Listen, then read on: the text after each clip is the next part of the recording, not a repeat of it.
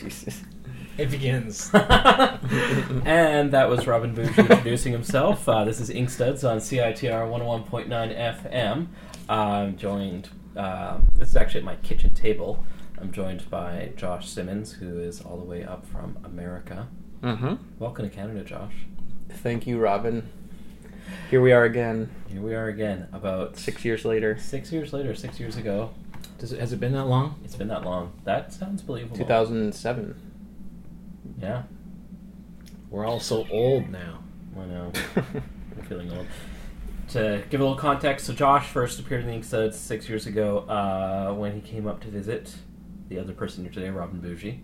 And I said, hey, let's do an interview. And so Josh came over, and Bougie joined and helped me with the interview. Because Bougie is an excellent interviewer in his own right and journalist. Thank you. Oh, I got mad respect for your written skills. I wish I could write like modicum of your capabilities. Now you're just blowing smoke up my butthole. You're a damn good writer. It's true. No. True. I like one of the Cinema Sewer launches. I was talking. I forget his name. The friend of yours that teaches at UBC. Maybe it's better we don't say his name. He's a friend of yours and he teaches. And both of us were like talking about just how great a writer you are. Yeah. Well, that's great. We like you, Bougie. Started off with the love. The love. Going downhill from here. Dive into the filth. Yeah, that's going to get awkward. And so Josh is back again, visiting Robin, enjoying the wonderful, very rare Vancouver lightning storms last night. Yes. We only get them once every 2 years. I make Josh sleep on my balcony as a form of punishment for all that he's done wrong in his life. I enjoy that treatment. And That's why I come up. And unfortunately, I couldn't exact that punishment last night because the rain came in sideways in a really weird way. All the more reason I should have slept That's out there. true. I'm not that cruel. Not that cruel. No, actually, that's a lie. I can't seem to make him not sleep on the balcony. He's got a weird thing about wanting to sleep outdoors. Yeah, well, I drive up for hours and hours to sleep on your balcony and watch porn with you. Like, I come into another country just to watch porn with the boogeyman, but it's well worth it. I've heard stories of you actually turning people's movies off and putting porn on. What? Yeah, he's like, You trying to bait me? I can't watch anything but porn. I just wanted, do you? Are you serious? I've heard a story. That I turned someone's movie off and put porn on? Yeah. Was it Robin's house? No. Huh. You're going to have to give me some names or some context, because... Well, that very well could have happened. I have no idea. It's okay. Yeah. You can tell me after. It was in Portland. Okay. Well, a lot of things have happened. You'd have to give me more details. Mysteries. Maybe that was an awkward way to start an interview. Maybe I shouldn't have asked that. Yeah, you should have waited to get me on your side first. Yeah, that's how it works. I'm getting rid of trust. So now you don't trust me. Now, Josh's latest book is, I guess your latest thing is Habit, from the fine young gentleman, Oily Comics. Yes. Out of Massachusetts. Mm-hmm. And then also you have your latest chapter of, or I guess the latest chapter's in that. Yeah, Jessica The Farm. latest Jessica Farm chapter, the White Rhinoceros work. Yep. And last year you had Furry Trap. Yeah. When did that come out earlier this year? That was last spring from Fantagraphics, 2012. There we go. Yeah. My memory doesn't. That was a great book. I really enjoyed that. Thank you. Oh, Well, you published a couple of the stories. But it was great. First. It was great seeing some of the ones that I'd never seen in color. Mm-hmm. That was neat. And then there was a bunch of stuff in there that I hadn't seen before, Yeah. which was also great. And I just love the overall tone of the thing. It's just so dark and Yeah. Well, that was, I put them together so it would kind of work as a whole. it does hopefully. feel like it. Yeah. And the tone is like basically, so I put the most like harsh stories that I've done into that one book. So if that's the only book someone's read by me, then it's not like the whole picture, but it is like all the harshest stuff is in one place with that book. So how much other stuff do you have that came out from that time? Like think it was, 2006 to 2012 it said? Well, when I came up here, House had come out. So we talked about that. Yeah. And then 2008, Jessica Farm came out. And then The White Rhinoceros was in Mome, I think starting in 2010. And I think that's been it. Okay. Yeah. So there was kind of like not a lot of stuff after Jessica Farm came out. It's interesting, you have these longer ongoing stories with Jessica Farm and The White Rhinoceros going on, but then Furry Trap's all little short stories. Do you kind of do those little short stories to keep you going while working on these longer epics? I think of the short stories in the Furry Trap more as like the real work or the main stories, and Jessica Farm is like a side thing, because Jessica Farm is definitely like, I don't take as much time with it because it's definitely not like my A game stuff because I kind of can't afford to put that much time into it, and it's the kind of thing I hope later on, like when I have more time in general, as it goes on, that I'll be able to do more accomplished pages for it. But I actually think of like the stories in the Furry Trap as like the stuff I put the most into. Can you explain the concept behind the Jessica Farm thing for people who don't know? Jessica Farm, I started drawing in January of 2000, and I'm going to draw it until December of 2049. So I'm going to create a comic over 50 years, which will be 600 pages when it's done. And it's, in a way, kind of like a kindergarten version of Cerebus, in that like he was doing like a full 20-page comic every month, like beautifully realized, and I'm just doing like a somewhat dashed off single page a month because I want it, like I said, to be like a side thing while I'm working on this stuff that is more, a little more refined. I'm kind of fascinated by the idea that somebody's going to be able to look at the first page of that and then the last page of that, and it's going to look like two different artists drew it. Yeah, it might. The style hasn't... Yeah, it probably will. Over the course of 50 Think about years, that amount of time, right? Like, you're not going to be the same artist. You're not going to be the same person. So far, it's like 13 years in, though. Yeah. At this point. I mean, that's a pretty good chunk of time. I've already seen, because I read them all this morning, and I've seen already transitions where you went through, like, say, a phase where you did a lot of cross-hatching. Mm-hmm. And now you're not really doing that same amount of cross-hatching. Yeah, I think my style's getting more pared down in general, and you can kind of see that, and that was part of the point of it. Like, I wanted it to be a single story that you could read fairly quickly, which you're reading it and it's just like years are passing of the actual creation of them, and for that to somehow like inform the work. Yeah, that's a great idea. Yeah. It's kind of like an evolving time capsule. Yeah. Yeah, so I'm still going on it. 2016, the next volume will be out. So every 8 years, we'll put a book out. And Fantagraphics has agreed to do it? Yeah, I think so. I mean, it's still a ways off, so we haven't signed anything on that yet. I guess at a certain point you'll have to be talking Conrad Groth into doing it. Sure, he'll take over, right? He'll be the chief. It makes sense.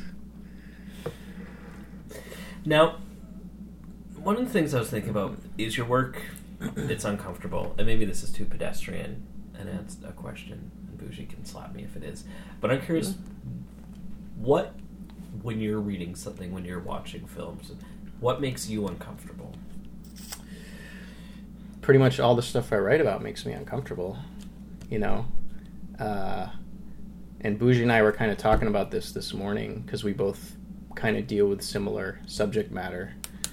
What makes me uncomfortable? Yeah, like that's why I do the stuff I do, because it's like it's kind of stuff that disturbs me, and I just feel compelled to do stories about it. Yeah. Do you find yourself writing for yourself more than writing for any kind of particular audience? Yeah, I mean, it's for myself, but I do try to make it very accessible. I try to make it, for one thing, very easy to read, and fairly like structured, so it works as a story. So it's I want it to be like satisfying on its own terms as a story. Like it's not necessarily going to be like the hero's journey or something like that, but it's I do want it to be like each story to be like a satisfying little read. Yeah. I'm wondering, like, what comes first for you then? The shocking, like, the brutal action in the story, or the story itself? It's usually like I see moments like with the Bat Hero story. Mm-hmm. I saw like the mouth thing first. Mm-hmm. And that's where he has a stamp that pulls off Yeah, the person's lips, and the criminals, the bad people. in a nice circle. Yeah, because that's what should be done. I kind of felt that reading that story that was what kind of Yeah. came first. You do the reader does get a feeling of that. Where Mhm. that there's obviously something, because that's such a unique. I don't know. I'd never seen that before. Good. Clearly, that's something that's you know. I mean, that's what I try to do. Like, comics are so much time and work. Like, I try to do things that you haven't seen before, or I haven't seen before. You know, that's probably one of the criteria for doing a story. If you're going to put that much time into it, it might as well be something. But yeah, like, so I get specific moments, like that one from the Bat story, and then I just kind of think about it more and combine it with other moments I might be thinking of, and then yeah, put it together and try to make it like a satisfying little whole. Had you looked up, like, past like physical mutilations as punishment? Because I know, like, say in the Middle Ages, they'd done things like they chop off part of someone's ear, or like put a hole through their face, like through their cheek or something. It's like, Well, one thing, I didn't for that, but almost every story is kind of based off something true that I did read at some point. You know, so like the stuff in House with the underwater buildings was because I lived in New Orleans and I was constantly hearing about like if the water flooded. So it's almost always, and the new story in Habit, where the tidal wave story, the first one was based off the big tidal wave in 2005, where like 250,000 people died in Southeast Asia. yeah, And reading about specifically like that the water was filled with debris, so it would just like chop people up to shreds, and that just like stuck with me, and it was just like such a horrifying idea that Being drowning and getting chopped up at the same time. yeah, it just got like flayed to bits. Yeah. So, and that was 2005, and then I got the idea for the story like earlier this year, so that was 8 years later. So you just, I don't know, things just go in and you don't know why or when, but like years later sometimes you just feel compelled to do a story about it. I was watching, they posted footage of like 45 minutes of the buildup of the water coming into this town in Japan. It's interesting to just see how, like, you see come in or go out, the water levels go down, and you just see the buildup of the water going up and up and up, and just like bit by bit things just start falling aside, and just, it's frightening. Yeah, it's terrifying, yeah. I mean, just the idea that 250,000 people died, like, basically all at once in that one moment, it's just unbelievable. Can't even get your head around that. And that is in the story, like, the thing where it would, like, a wave would go in and then it would go way out, and then another one would come in. So I had that happen in that story. Tell me about the considerations you make when doing exceptionally graphic work. Like, what do you keep in mind of how you want to portray? Well, I guess I just want to, you know, I mean, I'm just communicating the thing that came to me, whatever's in my head. But I do have certain, like, there are kind of like certain lines, or there's like, almost I would say ethically, which I don't think is quite appropriate. And two examples would be like in The Furry Trap, there's a lot of sexual violence, but I never show a woman or a child getting attacked, even though that kind of happens off panel. I don't show it because it's like, feels like it would be unfair or it's too loaded. And another example is with The White Rhinoceros, which my friend Sean is writing. Like, we talked about it early on and we agreed. So that one just explains like a racial Wonderland where all the creatures are racial slurs, Yeah. and we agreed not to use the N-bomb because it's just too heavy, it's too loaded. Even though it's like equal opportunity, kind of, you could say it kind of works as satire, but there's just some things that are just a little too much, you know. I was actually going to ask you about that, like how much. I mean, that's directly related to this, but like how much of an issue is self-censorship, and how much, like, where you're taking so much consideration for what the audience, or you're almost like where you're second guessing the audience's reaction before you make the product. It's actually not it's not self-censorship, or like I don't worry about the audience at all. Mm-hmm. And I only realized that about the Furry Trap, that I had kept from showing certain things until afterwards, Mm-hmm. because when I was making it, it's so like intuitive, but looking back on it, I just sort of somehow I knew that even maybe if it was just for my own sake, some things were just a little too much or just inappropriate, because like my stories are kind of alienating as it is, Mm-hmm. and I don't necessarily want to alienate people. I'm just sort of doing what I'm compelled to do, but I guess maybe on some level I do know like it would be too much. But And yeah, it's too much for me, because that's the thing. Like I do things about things that are disturbing to me, but Right. there's just like a certain amount of ugliness that and I don't think anything is out of bounds either. It's Mhm. all about context and how you do it, Right. you know.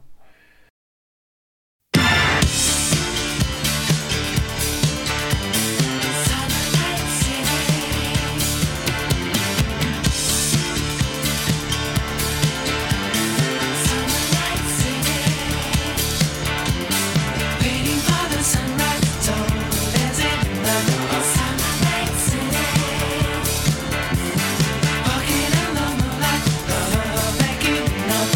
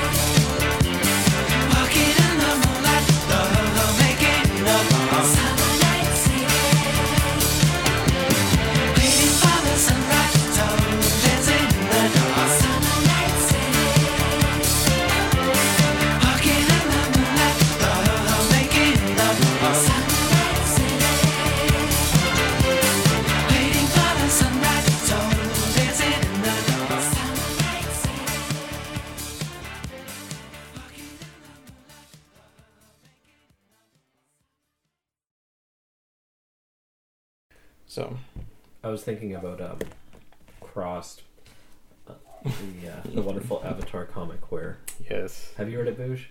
Just a little bit, not enough to have an opinion.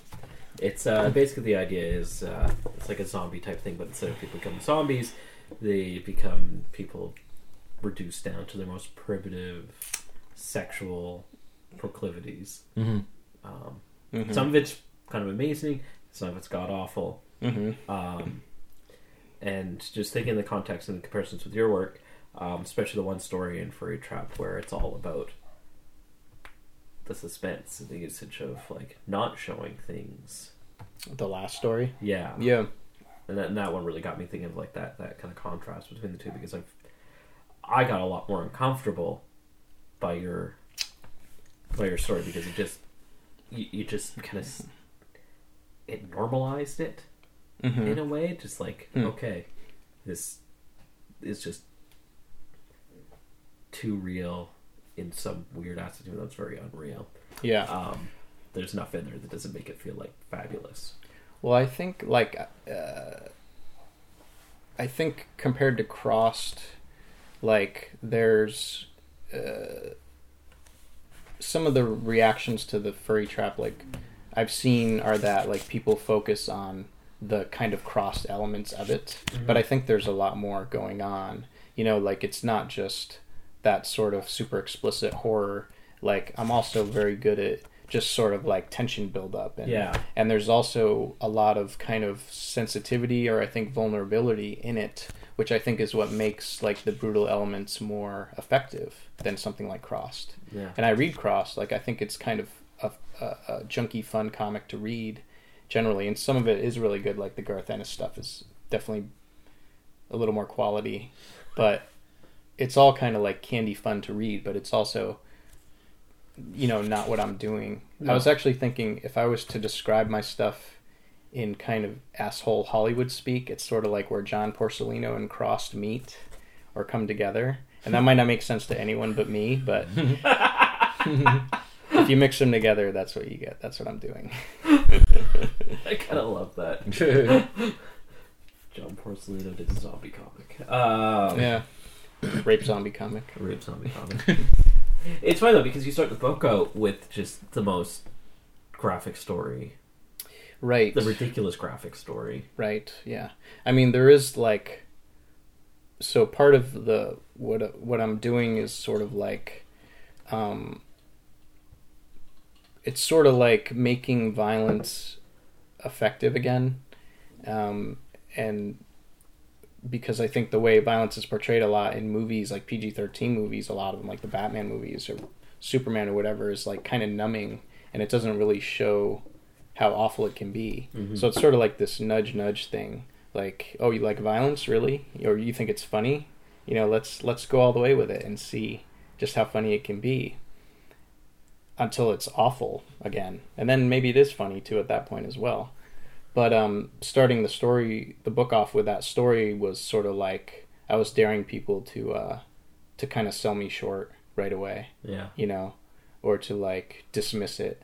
So, and that has happened with some people, but it just felt like the right story to start it with, like to the right tone somehow, even though it was just like, in a way, the simplest story and the gnarliest story. It's your earliest story in the book too, right? Yeah. Yep. Because I don't feel like you would do that story again. No, definitely not. No.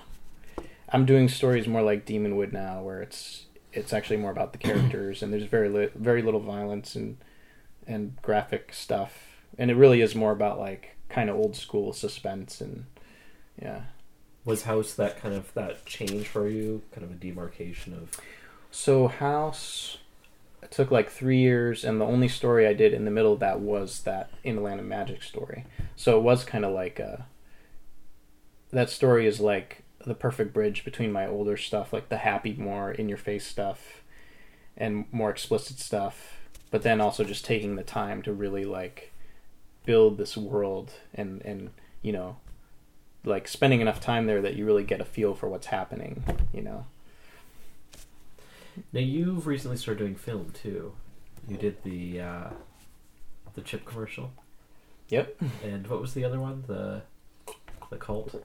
The Leader. But yeah, I've just done these little movies with my friends, like, just kind of for fun. But I had, like, the same sort of compulsion to make these movies that I feel with comics, where I get a really clear, like, image in my head, so I have to do it. And so I did The Leader last year, and then I've filmed, like, 3 little movies this year, which I'm going to be putting together. And the Utz commercial was one of them. And they're just kind of fun because, like,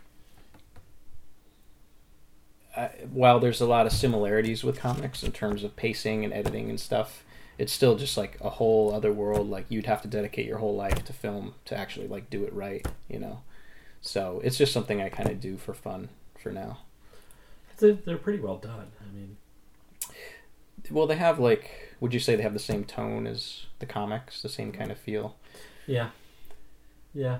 So that's... The Leader felt different. I'm not sure what it is that felt different for me. Maybe it's because there's a lot of people in it, or more people in your comics. Yeah. Well, the Furry Trap, like, one of the structural things is... So the first, like... There's the 6 long stories throughout the book, and they're all usually, like, focused on an individual, right? But then you get to Cockbone, and it's a whole family. Yeah. And then Demonwood is also kind of... It's about an individual, but it's about a family. So it's sort of like the scope expands a bit as the book goes on. But, yeah, The Leader had a lot of people in it, and that was a really hard thing to coordinate, you know? Like, just directing, even on the level I was doing it, is just... is so much work, and just an unbelievable, like, task. Just kind of, like, corralling all these maniacs. These ropes. Yeah. Directing is, like, 85% wrangling maniacs, I think. That's pretty much what it is. But I don't know any of the technical side of it. Like, I don't know... The only reason I can do it is because the technology is at a point where someone who knows nothing about cameras or film or lighting can make something that looks decent. It's quite amazing. You can just use an SLR and do something with that. Yeah. Nowadays. Yeah. So the next one's a comedy, though. I'll probably finish it up with my niece in the next couple months. Exciting. Yeah. Do you get a catharsis from your work? Catharsis. That's the word. That comes up a lot, doesn't it? Does it? Yeah. Well, with Maybe. this kind of work, Yeah. I suppose there's some relief that comes from it, I guess. No, it's more like this loop that just keeps going. I wonder how much is it byproducting of kind of what you've been exposed to over time. And exposed is a bad word. Exposed makes it sound like some guy stood in front of you and showed you his junk and said, do a comic about that. Yeah. But like just kind of what you've taken in as experiences, as cultures, because when you spent your time with like carnival, The circus, yeah. The circus. Yeah. Yeah. So you mean in terms of art or culture, art, or in terms of, or both? Life Yeah. experiences. yeah, it's kind of a wide milieu. Yeah, it's definitely both, you know. I mean, the circus, those are some nutty days. And the stuff I like tends to be, you know, kind of horror exploitation. I mean, I've gotten, I think I can kind of articulate what I do better now than I ever have, because of when the book came out and some of the reactions I saw to it, which is like, you know, I'm just kind of giving my perspective. Like, it's a very personal kind of, it is very autobiographical, like emotionally at least. But the sort of alphabet or building blocks I'm using are like horror or exploitation or maybe porn to some degree. You know, it's not, yeah, but it is very, it's very like personally meaningful work, but it's like abstract too. And I do want it to be entertaining and funny at the same time. Do you get catharsis from your stuff? It's an ongoing process, kind of what you said as well. Yeah, the loop. Yeah, I mean, I get a sense of well-being from completing something, Mm-hmm. but I think I would get that no matter But then there's always the next thing you got to do. I almost feel like your loop's getting more intense. Yeah. Yeah. Yeah, I don't know.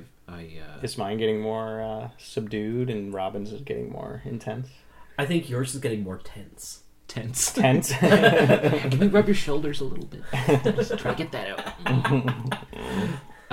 Yeah, I don't know. I get less and less as I get older concerned about audience reaction. Yeah. And so I do find it frees me up a little bit. That's something about getting old. I think that's something about getting older. Is it getting older? I think or... that's true. You give a shit less and less. You give a In shit general, less. I think. Yeah, but it's true of everyone, Yeah. too. So that can only be good for an artist. Yeah. Or really bad. Or really bad. Some people just fly completely That's off true. the rails. It's true. It's nice to have restraint can work against you and it can work for you. Yeah. And it really depends what you're restraining.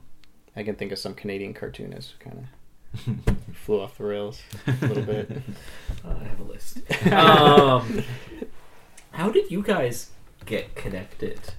I don't know if we discussed that before. And if we did, it's been so long, I've completely forgotten. Through the mail, trading mini comics through the mail. Fact Sheet 5. Fact Sheet 5. Yep.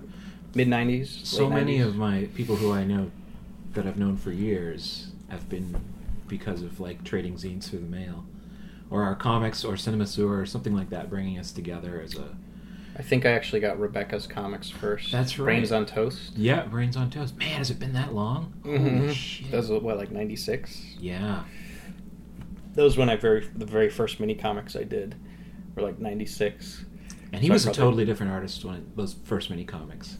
Yeah. In fact, we had a little bit of a break there, a couple years or so, where we didn't have any connection. We just did that initial kind of salvo of pen paling and trading, and then no contact. And then all of a sudden, I got these comics from Josh, and it was like he had made this giant leap forward in that time, and I almost didn't recognize the work. I was like, oh my god, this is the same guy. Wow, really? Yeah, so there was a real jump there.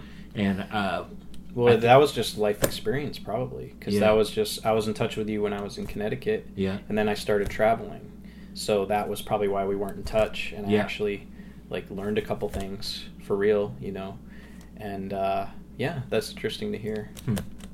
Well, I'm pretty sure the same thing happened with me too, where there was my really early. I can't even look at my early mini comics. They're so. I mean, not even just because the art's bad, which it is, but the storytelling techniques are so. I feel like it looks almost like a caveman trying to type a letter to somebody. You know what I mean? It's just like hit keys. Like I don't know. It's just like it doesn't even. I can't even believe people could read them. It's amazing to me that I got any encouragement from anybody at all. No, but it was good. I mean, we all like we've all developed. Yeah.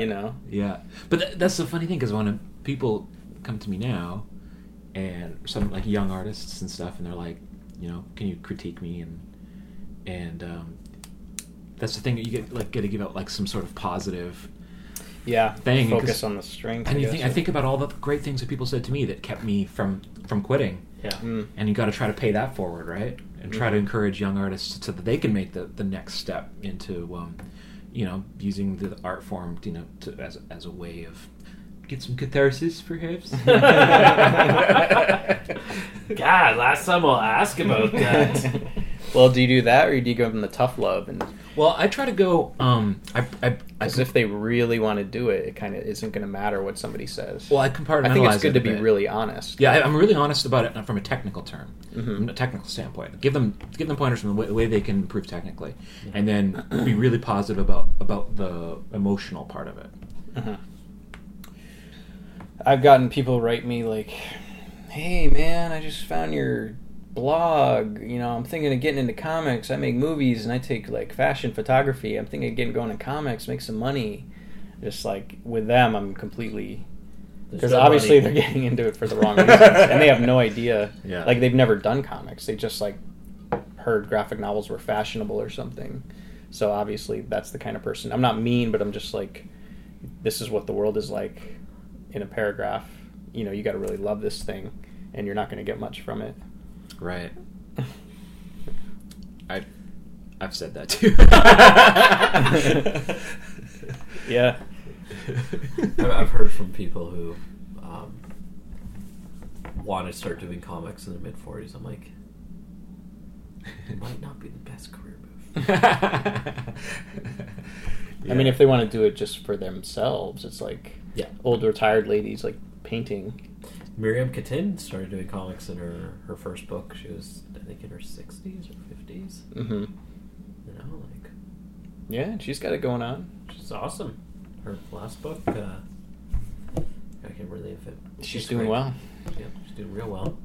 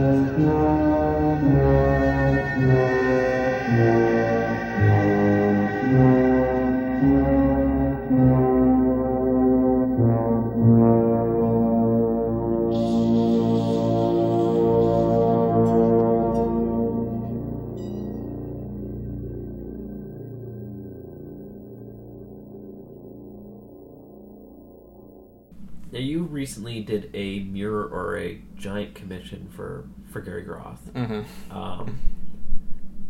It's huge, 5x4. You said, Mm-hmm. and I'm really curious about it. Like, when you did that, did he kind of say, "I want this, this, and this," or he just said, It was basically whatever I wanted to do. He has That's kind of nice. Yeah, it was basically, because that's what he's all about. You know, it's the same thing with putting my comics out or any comics he does. Like, you know, you're not really like edited at Fantagraphics. They just trust you. Like, if they're going to publish your stuff, then you kind of know what you're doing and you know what your perspective is. And it was the same thing with the painting. So that was fun because I've been in Seattle for about 2 months and it took me about a month to paint that, just working on nothing else. And I don't get to do a lot of paintings, but I approach it kind of like a comic or a movie. Like I just try to make every step of it like as fully realized as possible, and there's always like a storytelling element. So I wanted to give him something that like you could stare at for a while, and there's a lot of relationships between things. Yeah, that was a fun job. I'll take more commissions. You've been advertising them on your blogs and Tumblrs. Yeah. I've gotten a fair amount of them, basically since the Furry Trap came out, and I mostly get like requests for porn stars and monsters, for some reason. But the one for Gary was really fun because I could just do basically whatever I wanted to. Monstrous porn stars. Yeah, or porny monsters. No, it was a pretty laid back piece. Like there wasn't really that much.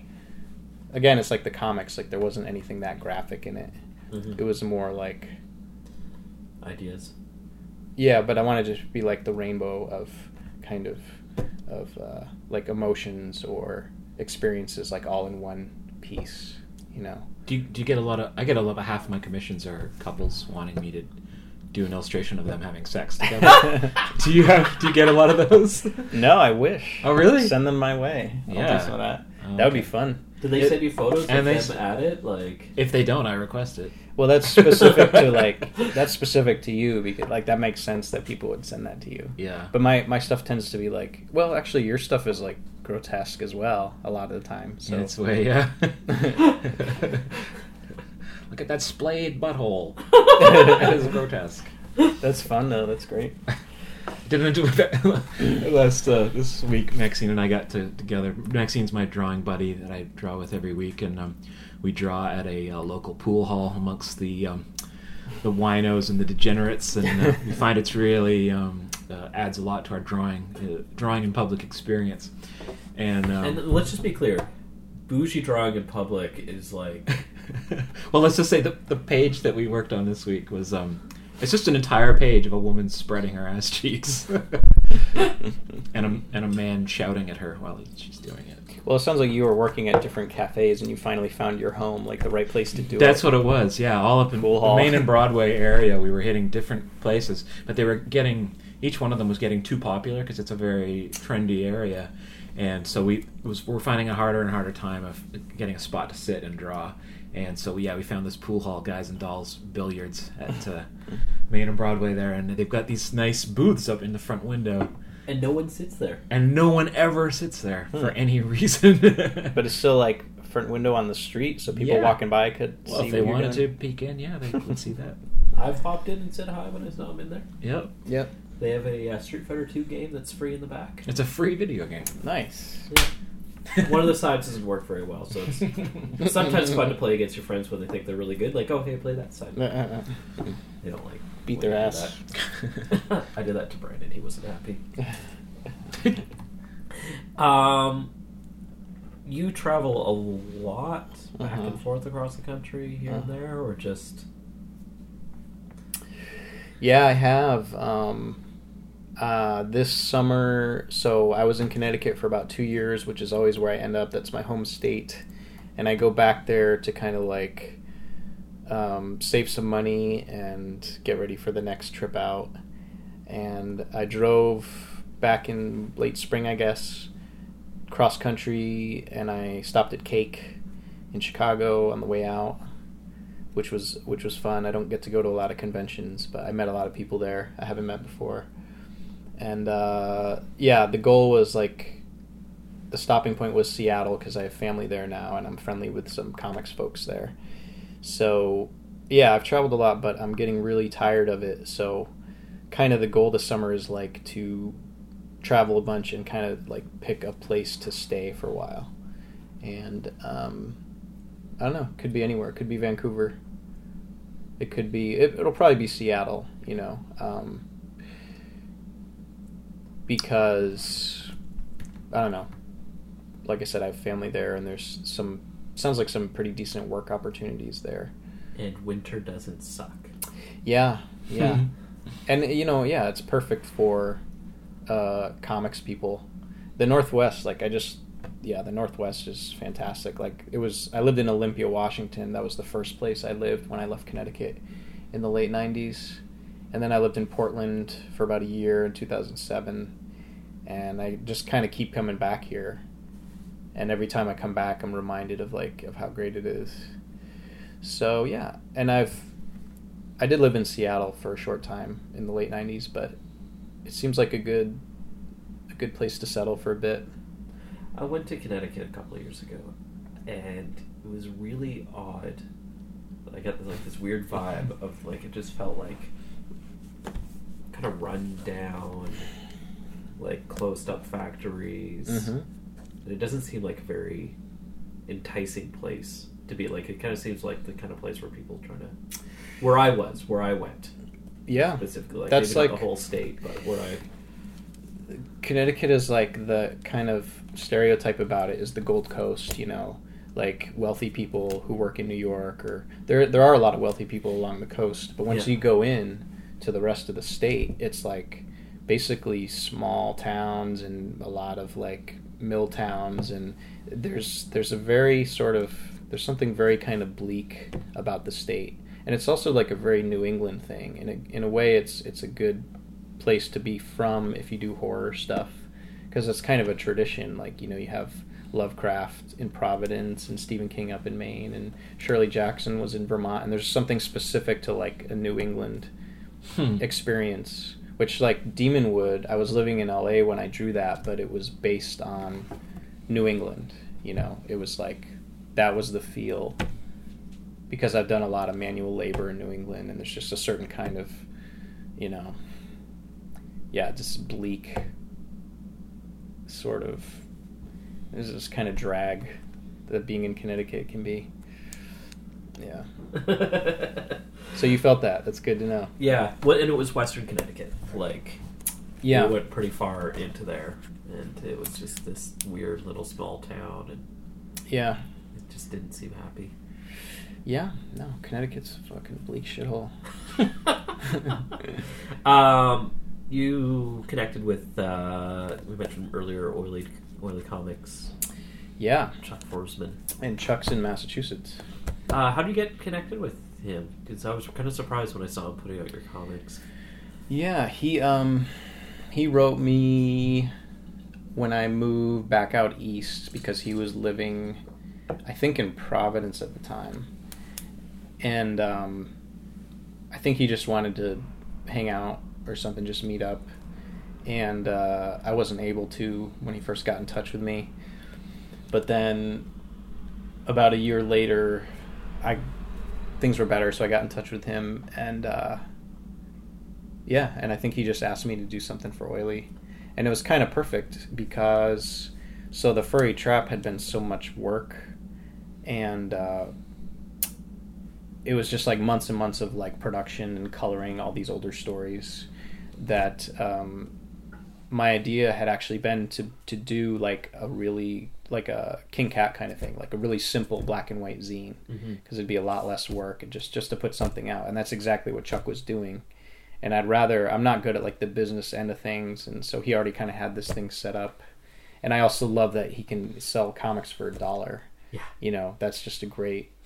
It's just an awesome model, and he's doing well with it too. So yeah, so I was happy to do stuff with him. And he's going to be doing more Issues of Habit? I think so, yeah. I mean, it'll probably be realistically, it could be 2 years until the next issue. Because this one was 2 years worth of material. But I might just crank out the little minis when I have a hankering to put something out. They're pretty nice. I really like what he's doing. Yeah, I still haven't read the whole End of the Fucking World. I'm looking forward to it. But Chuck's awesome. I like his comics. I like the way he's putting out comics. It's good stuff. Good company. Yep. Is there anything in the near future we have to look forward from you? What am I doing? I have 200 pages of comics completely written out, which I haven't had time to draw. The drawing end is a lot more work. It's hard to find the time and the space. And I've just been living in other people's houses for like years, for a couple years. So that's another good reason to like get settled. And we should probably make mention of your creepy story. oh Totally yeah, forgot about that. Yep. Because that just came out last week. yeah, creepy. Dark Horse. That was because I'm friendly with Dean Haspiel, and he asked me to write something that he would draw. And that was actually a good experience. Like, I was kind of nervous about doing something with Dark Horse or that kind of comics world, that there would be like a lot of editorial interference. But they just gave me a few notes which were actually really helpful for the story. And You had to deal it's with Philip Simon, right? no, I dealt with okay. Sienna Han Okay. Yeah. and Brendan Wright. And it's basically like, I was happy with the story. It's basically the kind of story I would do anyway at this point.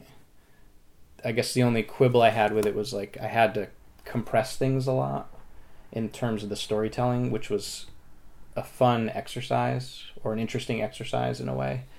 But having read it over after it was published, like I wouldn't really do a story like that. Like I feel like comics need more like kind of just more panels to let the story kind of breathe and I just have a little space to stretch out. So it felt a little like too compressed or rushed or something. Yeah. Like, is it Gibbers? Gibblers. Gibblers is very Yeah, spread all out. about movement. It's all about things taking their time Yeah, sure. to happen. So like a good middle ground might be good between the two. That was maybe a little too much. Well, thank you, Josh, for taking the time Sure. to come to... To bust a rhyme. Yes, sir. Thank you, Robin Bushey, for joining us as well. It was my pleasure. And reminder, folks, Josh's latest book is Furry Trap, as well as Habit, #1 from Oily Comics, and Training and Fleet Corpse from Oily. And you can find more at... What's your Tumblr? JHS Comics. There we go. Thank you so much, Josh. Thank you, Robin.